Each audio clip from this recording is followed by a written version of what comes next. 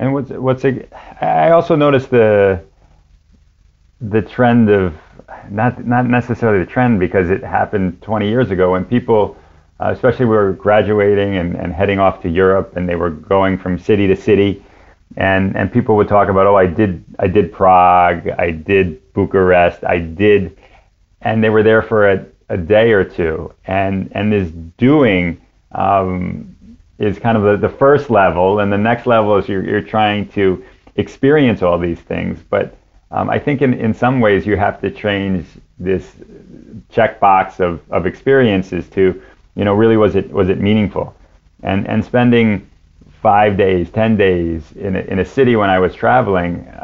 When I look back and I see the times that I spent 5 or 10 days in a particular city, when I was moving every day or every 2 days, it was those 5 or 10 day periods that, upon reflection, were more meaningful. I met more people. I had a greater fondness to that place, really because I slowed down and tried to connect with individuals more deeply. And I think that's really what Outpost allows, is the ability to slow down, to meet more people, and then to be able to travel with them or to travel with that community.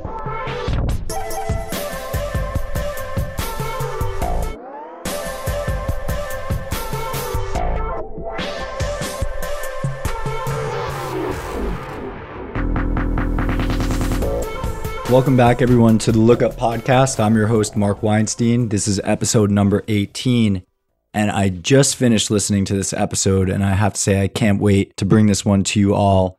This was super interesting conversation with David Abraham. So first, a little bit of background on David. David is an entrepreneur, author, and a leading expert on technology resources to power the green generation. He's been published numerous times in the New York Times, the LA Times, and the Wall Street Journal Asia. But most recently, David co-founded Outpost, which is a next-generation travel and hospitality brand whose mission is to help remote professionals and digital nomads to join the remote revolution and design their best lives. Outpost has a number of co-living and co-working spaces in Southeast Asia, with its earliest locations in Bali. David's prior work spanned many countries, including the US, Lithuania, Japan, China, and now Indonesia. He's worked both in the public and private sector and has even spoken before Congress on the subject of rare earth materials. So naturally, I was extremely excited to speak to someone with such a unique background whose knowledge and experience sits at the intersection of so many relevant and now newsworthy subjects. So for starters, we went through Outpost, we did an overview speaking about the future of work, the pros and cons of being a digital nomad, what it means to build community, when marketing is true versus when it's just shallow, building a community around shared values. And given that Outpost is a co-living and co-working space, we of course had to take the opportunity to discuss the recent WeWork drama. And I thought that David brought a great perspective on the issues that led to that company's downfall. Finally, we discussed David's past research into rare earth metals. So for those of you that don't know what rare earth metals are, these are the materials that we use to actually manufacture the high-tech chips that go into all of our laptops, our smartphones, our smart cars, and other important materials in the electronic and internet-connected age. So rare earth metals are at the center of ongoing US-China trade talks, which have been deteriorating over the last few weeks. And Indonesia, where David now resides, sits at the intersection of Eastern and Western economic policies. So we're able to also explore the rising tension between the US and China and what that means for all of us.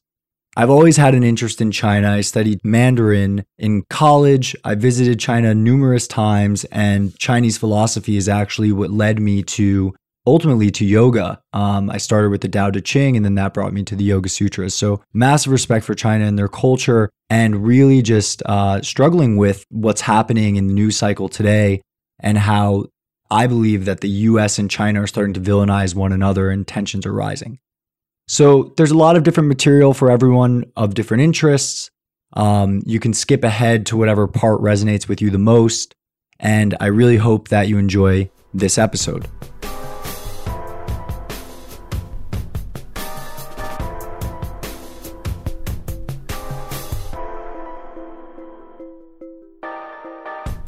So, David, thank you so much for coming on the Lookup podcast. Excited to have you here. Thank you very much, Mark. Great to be here. So, you said you're calling in right now from Singapore. That's correct. Awesome. And you spend most of your time in Southeast Asia, correct? Correct. Usually in Bali, Cambodia, Singapore. So making the rounds. That's incredible. I was doing research for this episode, as I was just telling you, and I'm so excited because you have such a relevant background, in so many different ways. I mean, there's a number of subjects that I want to dive into here, but I do want to give you just a quick opportunity to introduce yourself to the audience, maybe give a little bit of color on your background and what you've been up to lately. Sure. I think my background really starts back in 2010. I remember looking back on my career. I had the good fortune to work in the White House. I worked at Lehman Brothers in finance, was working at a commodities trading firm, and had on paper really what seemed like a wonderful career. But something was really tugging at me. And it was the sense that I wanted to do something more international. And so in 2010, I left my job and started working and traveling. Spent a bit of time in Japan, was in Brazil, was in Estonia, and really was enjoying the freedom and the flexibility. But there were two things there was two things there I was noticing. One, that there were a lot of people starting to work in cafes, and I knew what I was doing there, but I really had no idea what all these other people were doing there. And then two, while traveling and waking up and climbing Machu Picchu is a fabulous way to build up a number of experiences, I was feeling doing it on its own was really lacking meaning. I wasn't able to share those ideas with folks. I could keep a journal, but there was something that was lacking. So a few years later, I chatted with my friend who was also working independently, if you will, and he was based in Shanghai, and realized he didn't have to be based there either. So we decided to set up a community to really support this lifestyle in a wonderful place of Bali. And so we set up the community for us and to have this lifestyle and to have others join us, if you will. And it's really taken off. And so this community is Outpost, correct? This community is now what is Outpost, correct? And it was a side project. It was just something, you wanted to bring people together, like-minded individuals who realized that they didn't need to be in a major metropolitan to work. Right. For then it was people like myself, but over time we've really looked into what does like-minded mean for us, and for us it's really this entrepreneurial, creative, and internationally minded community. And so those are the people that you tend to see at Outpost, and those are the people that Brian and I are inspired by to be around. And that's what we think is the growing area that we really want to focus Outpost on. So let's talk a little bit about the community and the types of people that come through Outpost. So there's this term that's kind of taken off over the last, call it, 5 years or so, maybe more, really used to define millennials that want to work remotely, called digital nomads. Mm-hmm. What is a digital nomad to you? Sure. Well, a nomad, I think, is the key part of that, is that people who move around from place to place, whether they do that over weeks, months, or years. The digital part is really about the way that the means that allow them to work. And digital nomads initially connotated people who coded, sat on the beach, and then went to another beach. And what we've seen was generally the first iteration. But my partner is a good example. He worked in finance, and he didn't code, but he was in tech enabled. So we really see a lifestyle that's fueling this digital nomad rise is really this tech enabled lifestyle. And so when he was able to grab internet, he was able to continue his work. And so the digital nomad really to us is the new nomad, people who can work professionally and still continue their lifestyle, except do it in a very international way. So that's what we're most excited about. Why do you think so many more young people are choosing to become nomads? I think there's many reasons. One is this sense of that you can do anything. That you look at someone else's Instagram feed and you say, well, I want to live that lifestyle, or I want to be there. And you see the very best of what people have, because usually people don't show the mundane parts of their lives on social media. Oh, we'll talk about that. So you really want to get out there and live the world.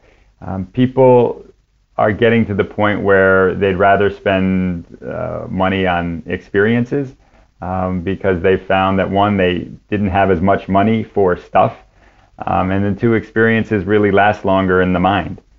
So people really want to get out there. I think that people want things to happen now, and with the cost of airfare being low and the friction points being less in terms of traveling internationally, more people speak English, the quality of food is increased, there are less risks out there for traveling, that people say, hey, this is something that's really not only something I'd like to do, but it's really feasible.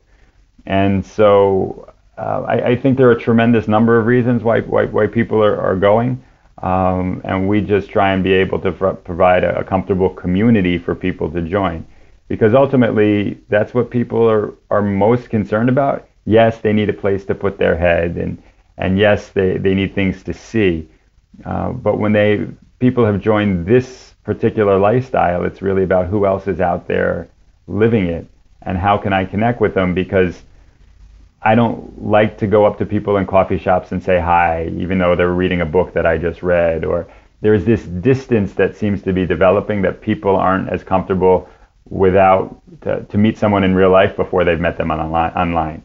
And so traveling really breaks down those barriers, because in many cases you have to meet someone in real life, because you're in a foreign environment and you can't just wait to meet someone online first. Yeah, there's so much to unpack there, and I think in some ways there's almost this paradox of the digital nomad community, and because in some ways digital nomads are not always, but often traveling because they enjoy working independently. They don't love an office environment necessarily. They don't want that 9 to 5 at a cubicle. But then they get to the destination and there's a new kind of isolation that comes with being independent. So I want to go travel the world. I want to experience things. I want to get out of this mundane where I'm surrounded by people, say in a city like New York, right? Working in an investment banking role, as you have and I have in the past. But then you get there, and a few months later, there's often, I think, in pre-digital nomad, let's call it the expat community, this a loneliness as well. And so it's interesting that a lot of digital nomads are leaving one way of living, but still seeking further connection and community. It's this quest that we can choose our communities. Growing up, I remember I was friends with Paul, who lived down the street, and the reason why I was friends with Paul had nothing to do with our mutual interest of Legos or whatever I was playing with at the time, but it really had to do with proximity. And I had to be friends with Paul, because if I wasn't friends with Paul, then I didn't have other people around. So we were really limited by our circumstances, and we never thought much about community because it was really physical. Sure, there were groups, religious groups or sports groups, but ultimately you were tied to the physical space. And now people have this selection bias that the communities are defined by their interests and not necessarily proximity. And so it creates a challenge when you move to a new place. You don't know if you're bringing your community or you have to find it where you are. To me, when I moved to a new place, and I was an expat, I lived in Lithuania, I lived in Japan, Even when I moved from New York to DC, that it took anywhere from 3 months to 8 months for all of a sudden when I wake up and say, hey, this is home. And I felt I was in a routine. And so in a lifestyle where people want to feel at home right away, it's really a challenge. Now, when you're traveling internationally in this nomad lifestyle, what's great is that you can really get absorbed within a lifestyle quite quickly, and you're meeting people and having wonderful conversations. But it still takes those shared experiences where you're going to yoga with someone and you're going through classes several times, or you're playing basketball with the same group of people. It still takes those same shared experiences to build up the friendships over time. And so when you're traveling from place to place, I always advise people really to slow down, months in a location or longer, so that you can build up those connections with others. It happens far faster internationally because your physical community is often tighter, but it's still a challenge. There's no easy way to quickly have 15 friends that understand you like the people you grew up with. So that's where I think the loneliness comes in. But slow down, meet people longer is usually my recommendation. Yeah, absolutely. And I think, in some ways for millennials, or not even using that term, but even just for, let's call it 20 to 40-year-olds that are searching, Westerners to whom there's a lot of opportunity, we almost are drowned in options. As you mentioned, we're not constrained to physical spaces. And so I think there's this element of seeking, of continued seeking, which can lead to a kind of dissatisfaction or an internal stirring. And I say this from experience, having moved to Los Angeles a number of years ago, having traveled all over the world, and I've worked independently and in coffee shops just like you. So I do think it's important to anchor down in communities and to find a place that offers the opportunity for us to mix with other people, because otherwise I think we'll continue that search. That was one thing, being on the road as an expat or a digital nomad, post college. I noticed this kind of many people felt like they were chasing something. Other people felt like they were running from something. And it felt like there was this dissatisfaction that couldn't be satiated. And I don't know that there were opportunities like what Outpost is offering today, where you can create community of like-minded individuals and offer people a taste of shared experience that encourages and invites them to stay a while. Mm-hmm. And I also noticed the trend of not necessarily the trend, because it happened 20 years ago when people, especially were graduating and heading off to Europe, and they were going from city to city, and people would talk about, I did Prague, I did Bucharest, and they were there for a day or two, and this doing is kind of the first level, and the next level is you're trying to experience all these things. But I think in some ways you have to change this checkbox of experiences to, really was it meaningful, and spending 5 days, 10 days in a city when I was traveling. When I look back and I see the times that I spent 5 or 10 days in a particular city, when I was moving every day or every 2 days, it was those 5 or 10 day periods that, upon reflection, were more meaningful. I met more people. I had a greater fondness to that place, really because I slowed down and tried to connect with individuals more deeply. And I think that's really what Outpost allows, is the ability to slow down, to meet more people, and then to be able to travel with them or to travel with that community as Outpost grows, people are able to go from Ubud, Bali to Canggu, Bali to Siem Reap to elsewhere, and have a few people that really continue that overall thread of a community from place to place. And I think that really gives grounding as you live this international lifestyle. And it offers an intentionality, I think is maybe the word around travel. If you're able to stay a while, an outpost can offer that. I think to your point about the 2 days, right? I think that's even accelerated, even visiting Bali. What's that swing set called in Bali? That's basically just, it looks like you're swinging over beautiful water, but it's a mirror setup. Oh, well, there's two. There's one that has a mirror setup and it's a temple, and then there's another one called Bali Swing, which is the swing.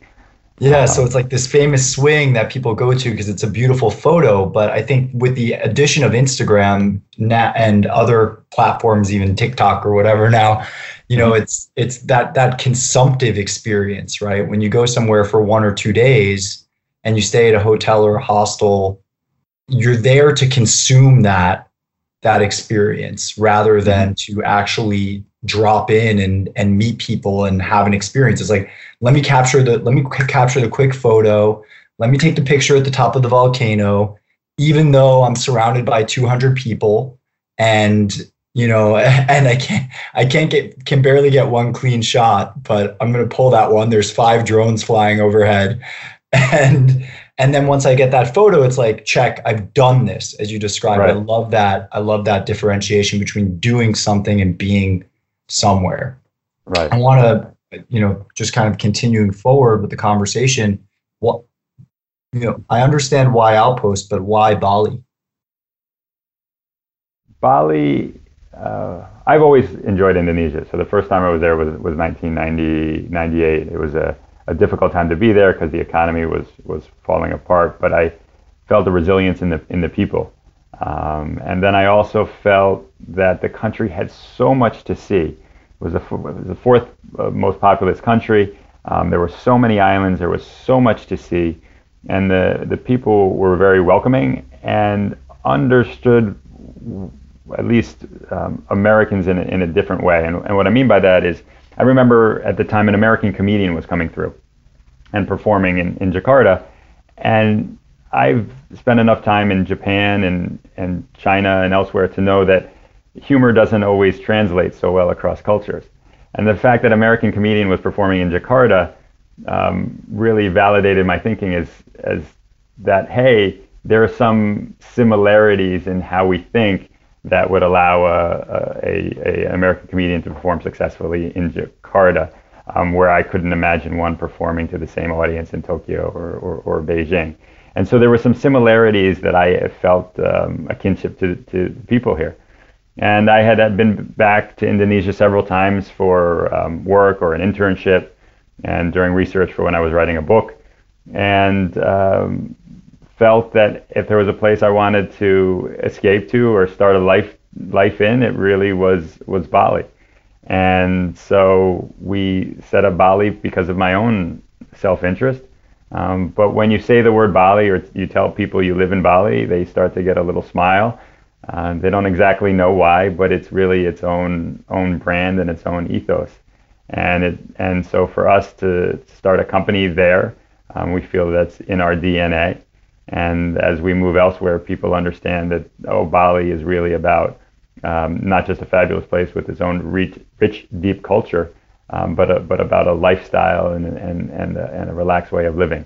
And so we think that flows through our company brand as well. Yeah, I mean, like, what's happening there right now? What is driving so many people to Bali? I mean, still to this day, it's like the Balifornians, somebody called them, people that are going from Venice to Bali or San Francisco to Bali. Well, I think there's ultimately is the warmth of the Balinese people. There are many islands around the world that share similar characteristics, that they're warm, tropical, some good surfing, good beaches, amazing mountains and volcanoes. But really, it's the consistent culture that the Balinese continue to have, whether it's a ceremony on a Tuesday that's a full moon that's auspicious for us to open our restaurant, or whether it's the silent day that happens coming around March this year, where for the whole day there's no electricity being used, and people stay inside, and it's still well observed. So it's really a culture that's very rich in its traditions and very closed, but at the same time very welcoming to outsiders. And so that's really, I think, the base that Bali is, the warmth of Bali is built upon. And then from that, they do have great natural beauty, so that's accessible, and they've made it easy for someone to come in and do hike a mountain or see the temples that they pray at. And so it's very accessible. It's inexpensive. That's obviously one of the big factors. And because of that, people have built on some Western services that allow people to come out and not miss a beat. So you can really dig in and have some great nasi goreng or ayam bakar, which is kind of the local food, or you can sit there and have one of the best cafe lattes that you'll find. So it's a nice mix of Western and real strong Balinese and Asian, and it's a good spot for someone to start understanding the lifestyle. I look at countries that are easier to start out, Thailand, Bali, Peru. If you're going to get in and look for a fabulous place to start where you're a little uncomfortable, I think those are great places before you start jumping into places like Laos or Burma or places like that. Yeah, and you've been all over the world. As you mentioned, you lived in Japan, Shanghai, I believe, or you've traveled to China a bunch, and Brazil and Rio. Mm-hmm. Where do you see, as you think about the future of Outpost and where you're expanding to, it feels to me, having visited, that Bali is, and listening to you speak about it, Bali is such a core piece of this and the ethos of the company. How do you think about future locations, maybe future countries for Outpost? Well, we see now where our people, our members are going. Outposters go to Thailand, they go to Chiang Mai, they go to Lisbon, they go to Medellin. There's a well-trodden path that people are going, but increasingly there's a new city that pops up on the map. So we've being around for 4 years. Originally, this was a side project, as I mentioned, but we've had conversations with the people. We've lived the lifestyle and have a sense of what is fascinating to people who live this way.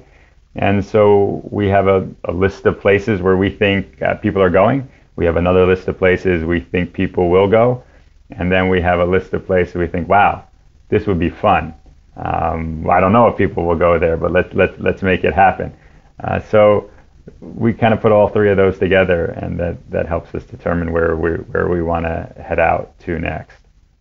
And when you think about building community, I think about other communities and other more co-working spaces or dinner clubs. Outpost is a co-living space, so people actually rest their heads there. But many of them are kind of, they have high membership fees and or stringent application process to really curate the community that's being built. I'm curious to hear your take on community building and curation of like-minded individuals. I think there's this self-selection or self-curation that happens. For example, I remember going to the Aspen Institute for an event, which is a think tank out in Colorado. And the community was quite tight. It was this internationally minded, policy-oriented group of folks, and there was no curation process per se. It's just if you were going to spend several $1,000s to go there, or were you able to get a scholarship there. And so but there was no real criteria that you needed. You just needed to be able to pay to go. And I think that increasingly so there's self-curation that's happening in groups. There are other organizations that I'm a part of that you have to go through an application process, and it's really stringent. And then when you get to the other side, you feel like, oh, I've really made it. And so therefore you have a kinship to people. And then there are a lot of organizations and companies right now that have an application process to make you feel like that. And so what we see is that if you're coming to spend our cheapest membership is around $35 or so. But if you're coming and spending $35 in Bali, you've made a lot of life decisions along the way to get you there to spend that $35. You've decided to leave your career at home. You've decided to take initiative and go somewhere else. You've decided that place is Bali or Cambodia. You've decided you want to be around others who are internationally minded, who are curious, who are entrepreneurial. And therefore, you're one of us. You're an outposter. By really making all of those decisions to finally get you there, that you're part of the community. The question is, as we grow, is how do we identify people before they've made all of those decisions to really get out there? And I think that's our opportunity as we grow, and we've got ideas for that. But I think there's this sense that people want to be in places or in parts of community that are a touch out of their reach, or that confer upon them some type of status or meaning that allows them to say, I'm one of them, whether it's membership at the Soho House or other types of affiliations that brand them. Because I think people join organizations and increasingly jobs, not because of just the monetary benefit in the case of the jobs, but because it aligns with their personal brand. And so that's a bigger issue, but we feel that the outposter brand is something that many people really aspire to, or a life of control and one of exploration. And how do we build kind of one layer deeper than just that surface layer? I've gotten through the Soho House application process, and therefore I get to tell people that I'm going to Soho House Malibu this weekend, and there's a certain feeling that I get being able to tell them that, and move beyond that to I'm a part of this community because, and be able to offer both the participants in the community as well as the community itself, to be able to offer something a level deeper than just that status, that blue check mark, let's call it. I think the community itself has to demand something of people. If it's a place where you're just you've been conferred and you've gotten into the organization, if you will, and then you're just receiving benefits, then I mean it's still a wonderful experience, but you're not as committed to the organization. When I look at certain travel groups like Hacker Paradise or Unsettled, which really takes people around the world for a month to live and work in really some fabulous places, what they do really strongly is the ability to ask something of the participants who go on these trips. Share your stories, share your ideas, share your knowledge with others so that they can learn from you. And I think when you're building up all of these shared experiences with other people by offering what you know and your perspective, it starts to break beyond the, oh, hey, I'm in this club, to I'm a contributing member, I'm adding value. And really why I'm here, of course, it's nice to say these things, but I really feel a part of the other people's lives around me who are also in this organization. Absolutely. I like the idea of requiring something of your participants, not necessarily, mandatory, but holding them to a certain standard of participation, so to speak. And maybe there are ways to encourage that, encourage that type of behavior.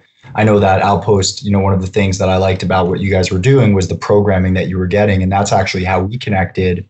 Was I was, lucky enough to be invited to speak to a group at the Outpost in Ubud about my experience with Fire Festival. And I saw all of the programming that you guys had laid out. And I think that's an interesting element to, to bringing people together, them participating in those activities together. When we do things, when we share real experiences, I think it's critical. I think one other aspect, Mark, that we find important is that you get to that next level of conversation, not the what did you do, but why did you do it? And so we had the founder of Gojek, which is a unicorn startup in Indonesia that focuses on the transportation system network. And he eventually left a few years after the first rounds. And the questions that we asked were about his transitions. Why did he decide to leave?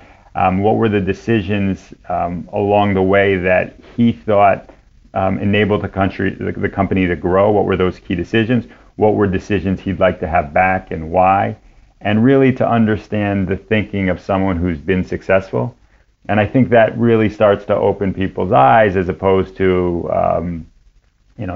knowing about the first round of funding they got, or why why did they choose green as their color, or you got to get to that next level of personal decision making and reflection upon what was good and bad to really be able to break down and start connecting with people on a deeper level.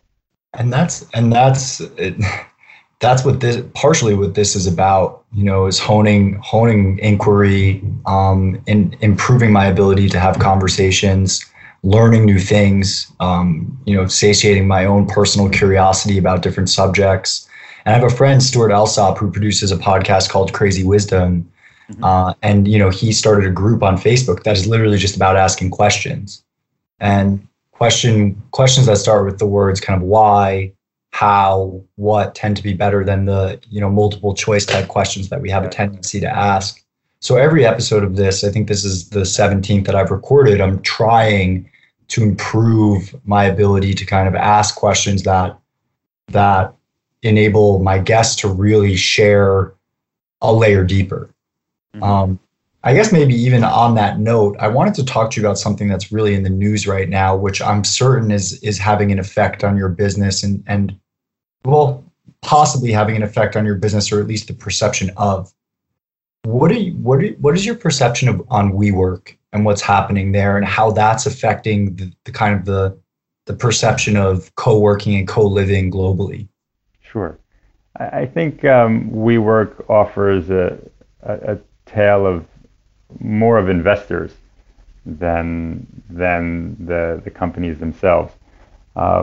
Taking a step back, we're similar to WeWork as movie theaters are to Netflix, in the sense that they're an office, a physical office that really works on a model where they rent out individual spaces and try and split them into smaller increments and then rent them out at a higher price. And really what our model really focuses on is the people and the services that they need. When Brian and I started, we needed a place to work and we needed a community to meet. And as we've grown, we've seen people coming and they need a place to live and they want services that really meet their lifestyle. So we offer trips. And it's really about a community support rather than a real estate play. But with that said, I think the WeWork story is about what investors are valuing and pushing for certain companies to have, and the focus in on growth of revenue over profitability. And then the investment community is continuing to push for larger and larger and larger, and similarity in products so you can scale. And they thought that there was a certain value to that proposition. And you get to the regular investors on the street, if you will, or looking for long-term profitability, and they have different metrics. So you've come in with two different value systems, and it seems as though the value system of, hey, you build a business, it runs profitably, you take that profit and then you invest it in somewhere else, or you give it to your shareholders, is the one that's winning out, over opposed to hey, you grow, and then you figure out what to monetize, and then you figure it out, and then you monetize it some more. I think that you just don't have WeWork in that sense. You have a number of other startups that have gone public and haven't performed in the same way. But I think when you look at it holistically, if a certain set of investors are saying, hey, something is valued at Y, and then the next set it comes along and says it's really not Y, it's really X, then you have to really look at the mismatch. We as people who have startups have a keen vision of where we want to go, but we're not the only people in determining where the company grows. When you're selling a piece of your equity rather than a loan, rather than getting debt, you're giving someone else a piece of the wheel. And those people are pushing and pushing and pushing because their value is not in terms of debt, which is a stable cash flow to return to pay back the money, but really growing the business as quickly as possible. They have different value systems. So I think we're at a point where we're going to start rethinking those value systems for younger companies that are starting up. And there'll be more of a focus on profitability in the future. Yeah, I would say, I mean, to me, it's not WeWork is not so much a problem of debt, so much as it's a problem of growth for growth's sake, which I think you touched on. And that does come down to a mismatch of incentives between early equity investors that need growth to get to the next up round for a venture-backed company and continue to push for ever higher up rounds until they get to that liquidity event, whether it be an initial public offering or an acquisition from a larger company. And I think what we saw with WeWork was this kind of Frankenstein version of that, where the unit economics didn't even make sense for this company, meaning that, you know, they were offering discounted rents that would make each property or many of the properties just completely unprofitable, even on I think a gross margin standpoint, before all of the operating expenses of running the overarching business. But what I think is important, an important lesson from WeWork, you know, as just another recent example of startup drama, right? I came from Fire Festival. That's why I'm doing this podcast. We had Theranos. I met, I think Erica Chung spoke at Outpost as well. She was the whistleblower for Theranos, 23 years old. And I think we're seeing a proliferation of these issues. And some of it comes down to what I call entrepreneurship worship, where we hear these mythical stories of Elon Musk sleeping on the Tesla factory floor for 7 nights, getting financing for SpaceX, Tesla, and Solar City overnight, right before going bankrupt, or never take no for an answer, don't quit. And these seemingly good stories and you know, trying to be positive advice get Frankensteined and turned into something entirely different. And I think that's partially what happened to WeWork, is just, you know, good idea, just process through this monster creation machine that is Silicon Valley and venture capital. And out at the other side, we get a whole lot of narrative, a whole lot of vision and vision fund, and not a lot of execution.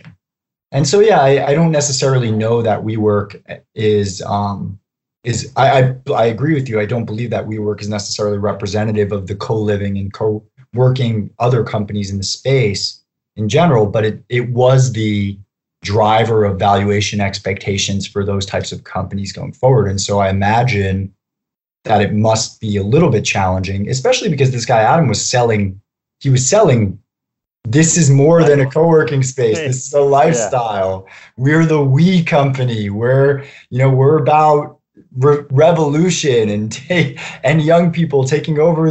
No more suits and ties, right? But it wasn't that. I think there's a planning company out there that sells software that talks about it's redefining how humans interconnect with each other, because you can have you can make a calendar event with someone more easily, or track their progress towards an event. And but we've been historically been able to meet people and to track progress towards an event or a project that you're working with. So there is this sense of grandioseness. Now, I don't know if that's geared towards the investors or the people who use the product, but when it works right, like Lululemon, and people feel a part of something and a lifestyle, it works out well for both the people who are using the products and the company. But when it goes wrong, where is that? Because it's so nuanced. Right. Where is that line between this is truly in our DNA versus this has somehow been greenwashed or whitewashed or millennial washed or whatever? How do we identify when something is soulful versus marketing? Right. Well, I think there was always the sense that WeWork was on the outer edge of that. And that Lululemon stayed closer to home. But you can be cynical and say, well, it depends on the ability of the marketing and branding team to create that sense and align it with the operations of the company. But I've been on the other side. Art, though. The marketing team can do a phenomenal job, but we need to execute on what that vision is being sold. Otherwise, we end up with the cheese sandwich. And it's I think increasingly we're seeing I guess the emperor has no clothes, let's say, for a lot of these companies. Right. And there is the push to, that romanticizes the entrepreneur, and to me, an entrepreneur was a label that someone had because they started a business and it was successful, and then they had another business and then that was successful, and they were an entrepreneur, and it was a noun. And now people have kind of switched to this entrepreneur as someone who's at least attempted something, and it seems to be more of an adjective of a way that people want to live their lifestyle, and they want to try things, and they want to fail fast. And I was an entrepreneur because I did X, but you didn't even really try. It was just saying you had a website, and then it didn't work, and you got tired, so you went back to your old job. It's seductive, like you said, the sleeping on the floor. I had a previous guest on the show named David Sachs, who wrote a book called The Revenge of Analog, and his current book he's working on is on redefining entrepreneurship. Mm-hmm. And that's his thesis: is an entrepreneur is all sorts of things. You can own a restaurant and you are an entrepreneur. The corner store in New York City, the manager that runs that or that built that is an entrepreneur. And we've kind of in the West and now in the East, and I want to talk a little bit about where you sit currently physically in Southeast Asia as kind of the convergence of these two cultures, but in both the US and now in China, where there's a number of unicorns that are popping up as well, I think we've evolved to view the entrepreneur as the hero in either a controlled capitalist system like China or a democratic capitalist system like America. And there's issues with that. The average millennial has responded recently, and I don't know where the survey is. I'll link out to it. But the average millennial will cheat in order to get their dream house. Mm-hmm. Right. So what does that say about where we are?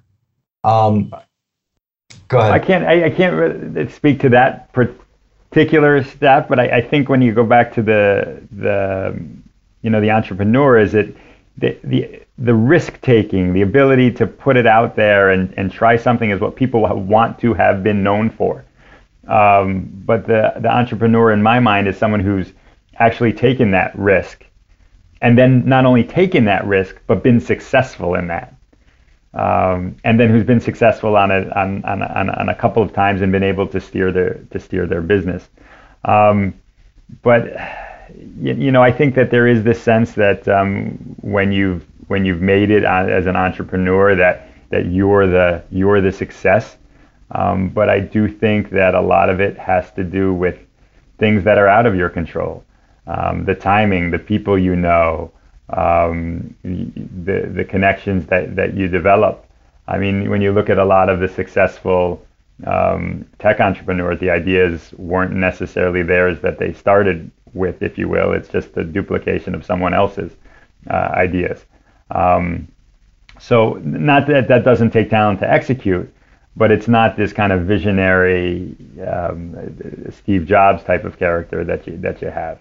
I agree. I believe we tend to focus on outcome when we measure people. We tend to focus on results rather than process. And there's Right. a lot of pattern fitting to different models that we do after the fact, or we make a decision and then we rationalize it. And I think that's a similar cognitive bias that we have when we look at someone who had success and we say they are, successful. Right. Just as I don't believe that someone that has failed is a failure. I think we need to move beyond that sort of nomenclature. But I think what you highlight is how you do something is as important or more important than always the results. Like if the process is good, if you value people, if you support one another, that adds more to other people's well-beings than necessarily the finished product that you have. And I think, I think this notion of being the entrepreneur and being the person and really celebrating that is something that I start to see is changing, and that people really don't necessarily need to be something, but are being a part of something is I think the next wave. Is that if people can align with something that's valuable to them and they can be a part of it, maybe this is more my hope, but I feel that people are now coming to me and saying, how can I be a part of something? Not necessarily how can I replicate what you've done. And to me, that's inspiring. How can I be of service? Right? How can I support? How can I participate?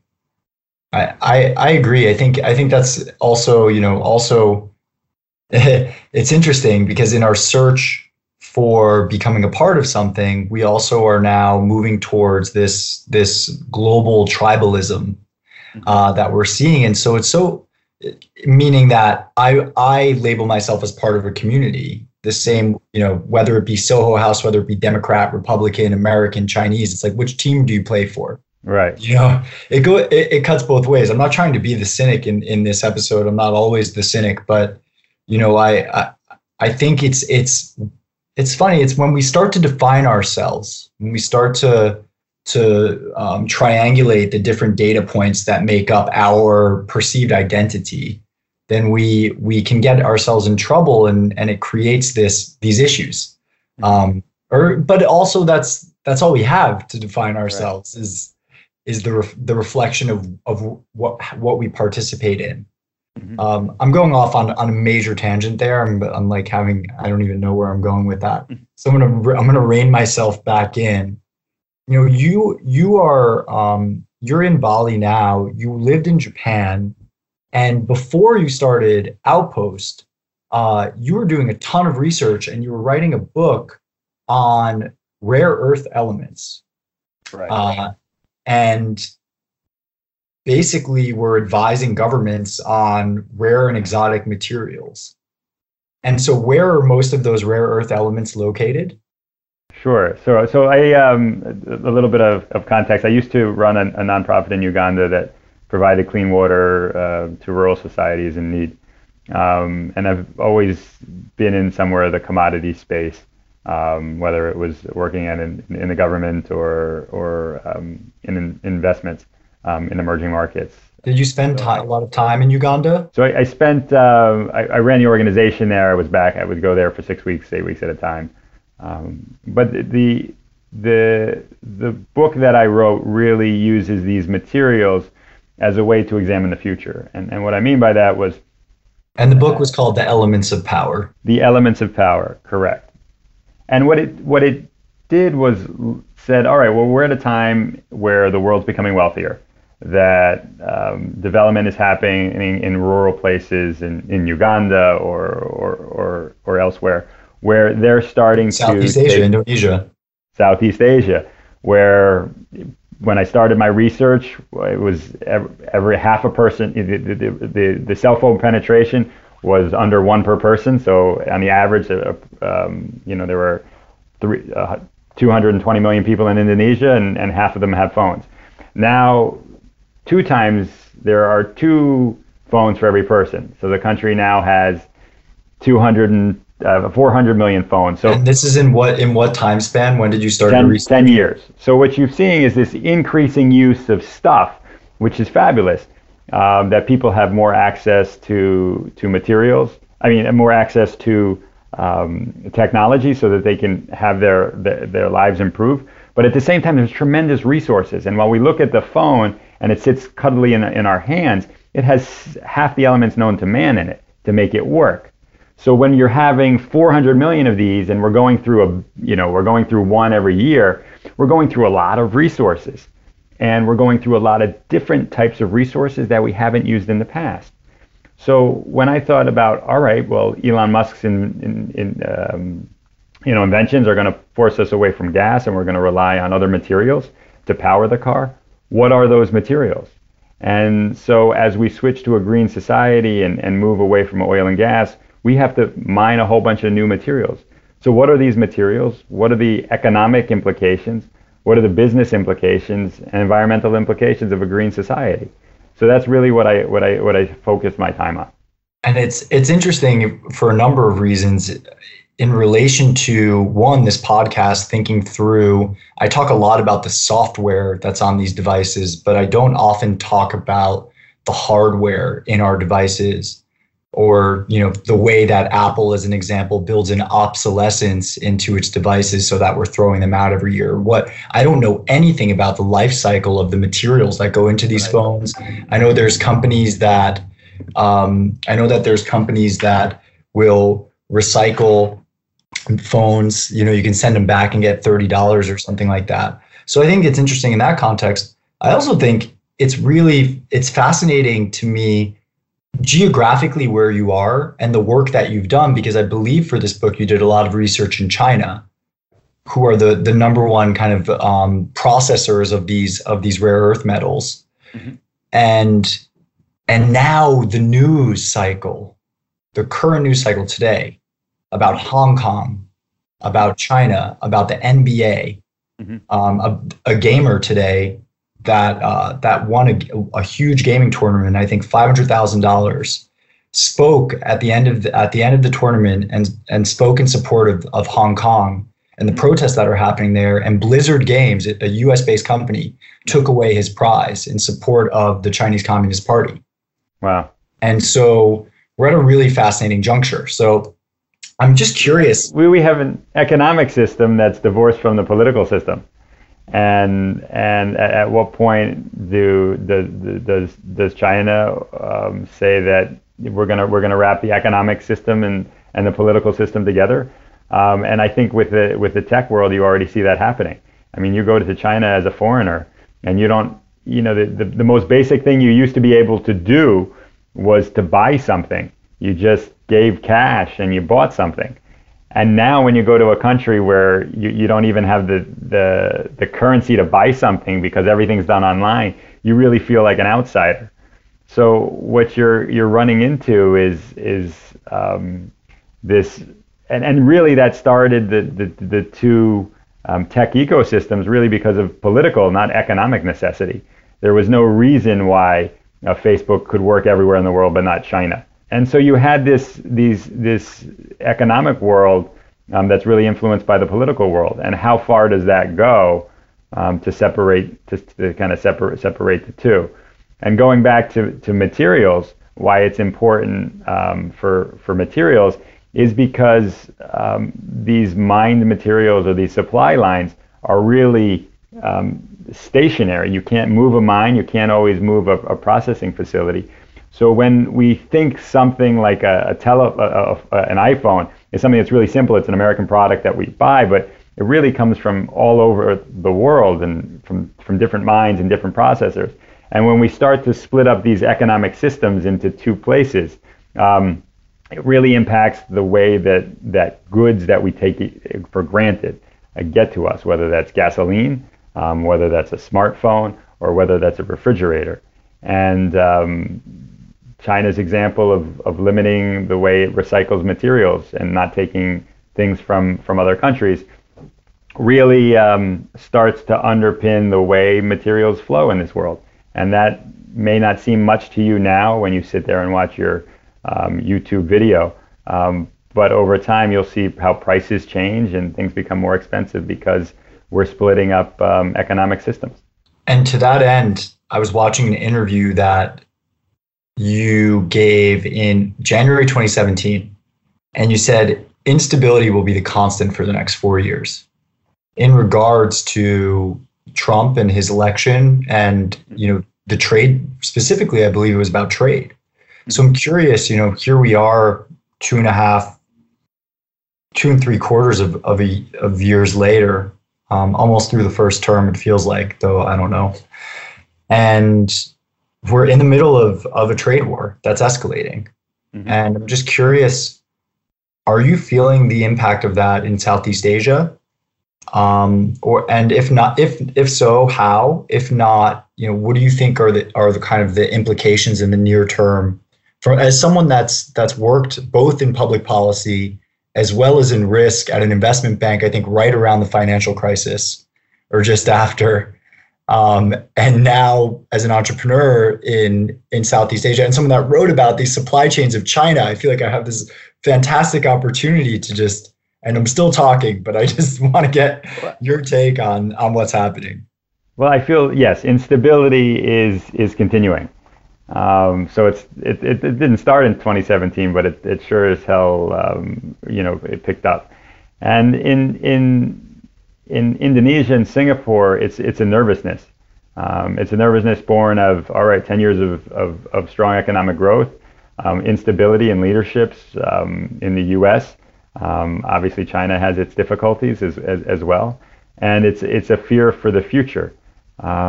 We haven't seen things fall apart anywhere in Southeast Asia like we have in the past, but people are beginning to hunker down and get ready for something. They just don't know exactly what that something will be. And it seems like leadership both in the U.S. and China are doing all they can to continue to slow down opportunities for collaboration.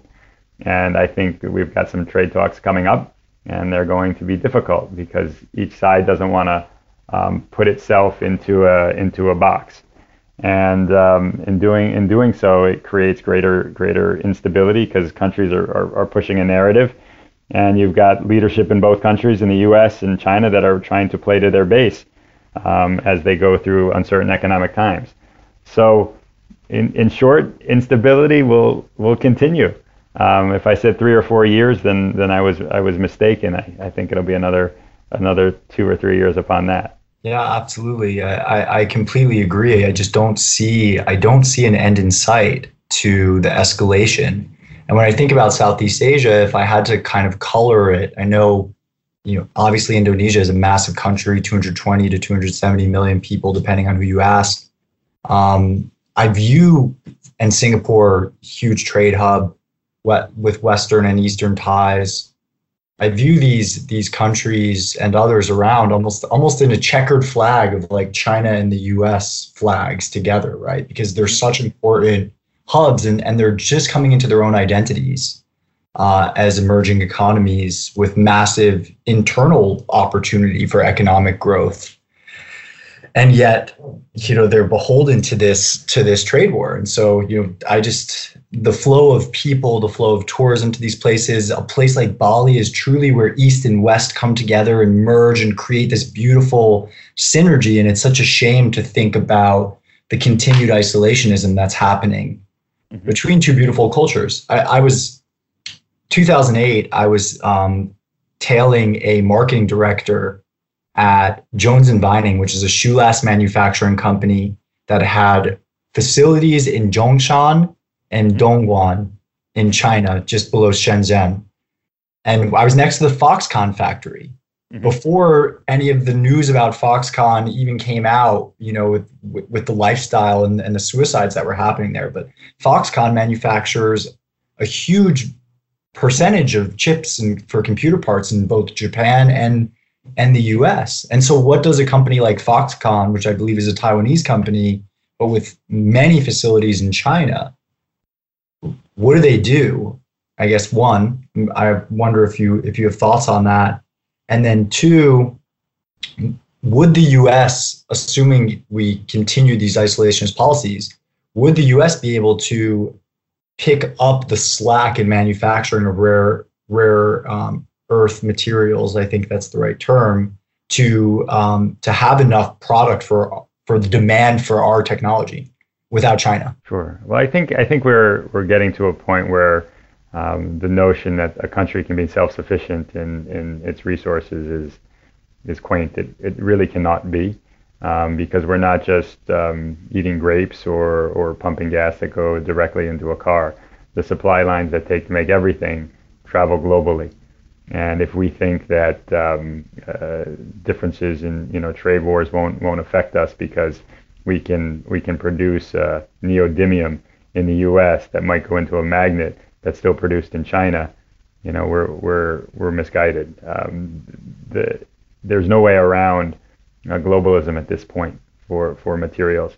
The only way around it is to decide that we're going to pay tremendous amounts more, and that seems unrealistic.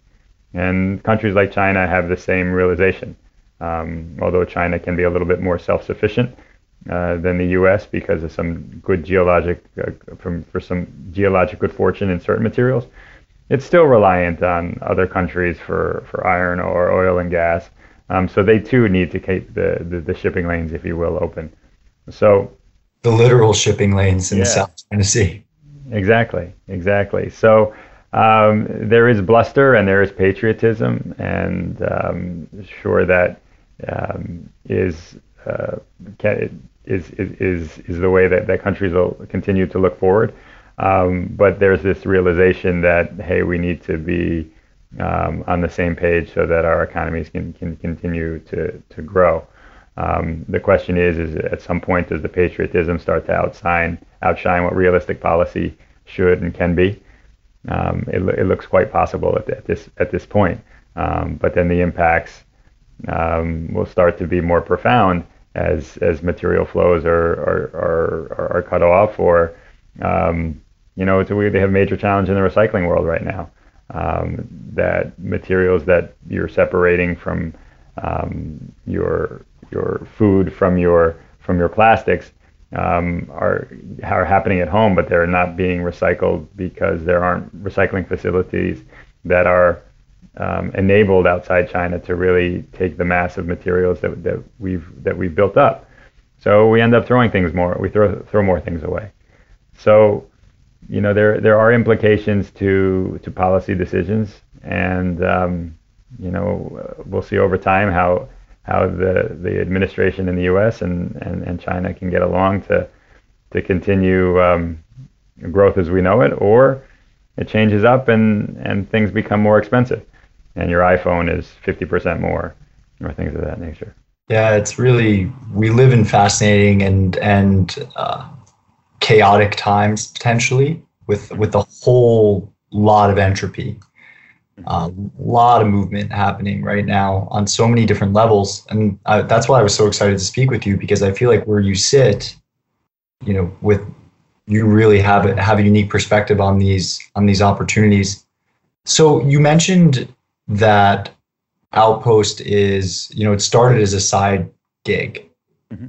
Is this now where you're focusing 100% of your time, or are you still working on some public policy efforts? I know you worked on building a UN support facility for Indonesian recovery back in the day, obviously clean water in Uganda, and I believe even in clean water in Japan. Right. So now is Outpost what's singing for you, or are you doing other work as well? Sure. Well, I had an opportunity to testify in front of Congress over these material flows, and that was in late 2017, early 2018. What was that like, testifying in front of Congress? As someone who's worked in the administration, it was a fascinating perspective on the legislative body and the process and the questions that they were asking. And I was testifying on a bill that was somewhat political, but was doomed never to pass. So it was a fascinating experience on seeing the performative process of government, if you will. So, but that was the last time that I really focused on these materials wholeheartedly. But the story doesn't change. It's that we're still using more and more materials, and they become a little bit harder to find because the easier materials have already been found. So things become more expensive to get out of the ground. And then their implications, the environmental implications, are still the same. So I think it's a story and a perspective that I have, but it's a trend that I'm not looking at right now. What excites me is to look how the trend of people is changing, and how they're not tied to a specific location, and how offices themselves are becoming antiquated, and the physical office and offices of the future are becoming more networks. And as virtual reality becomes more of a thing than actually physically meeting in person, is a little bit less necessary, and allowing people greater flexibility in where they're going to spend their time. And being able to create a supportive infrastructure for those people, whether that be services like living spaces in Cambodia and Bali, or other services that support that breakdown of traditional offices. That's where I like to spend my time at the moment. And that opens up an entire can of worms, and brings us back to where we started. And I agree that's an interesting area of exploration. People seem to still be flowing freely, although trade is not as free as it once was. And it'll be something to watch over the next few years as what happens with the flow of people between countries. And so, we've been at this for about an hour and 10. I want to give you back some of your time. I think just based on what you said just a minute ago, I could probably continue and go a lot deeper, but this has been a lot. We've covered a lot of ground. And I just want to say thank you again for coming on, David. It's been great to chat with you. I've experienced what you're building with Outpost and the community that you've put together, and it's special. And so I'm excited to see where it goes. Right. Well, thank you very much, Mark. I really appreciate your taking time to interview me today. Awesome. All right. Cool. Thank you so much. No problem.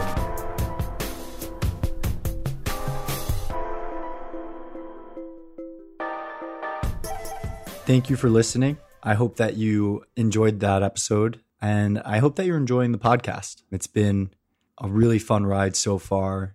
I just get so excited every time I meet some of these incredible people, and just love sharing their stories and ideas with you all. You can learn more about the show at thelookuppodcast.com. That's THE, lookuppodcast.com. You can follow me on social media at Wark Meinstein, WARCMEINSTEIN, on both Twitter, Instagram, and Medium, and Facebook.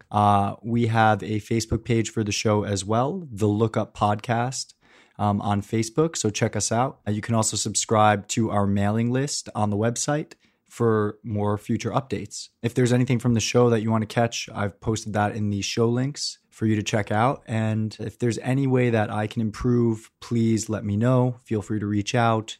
If you have any guest recommendations, please let me know. Other than a couple of individuals who are helping me out in the background, this is a passion project, and I'm always open to feedback and any kind of support. I want to thank Sam Palumbo and Patch Kid Music for the sound editing and the intro and outro song that he created.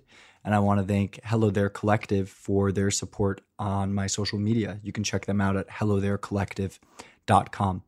All right, that's enough for me. I'm sure you're ready to go on to your next activity. Thank you for listening.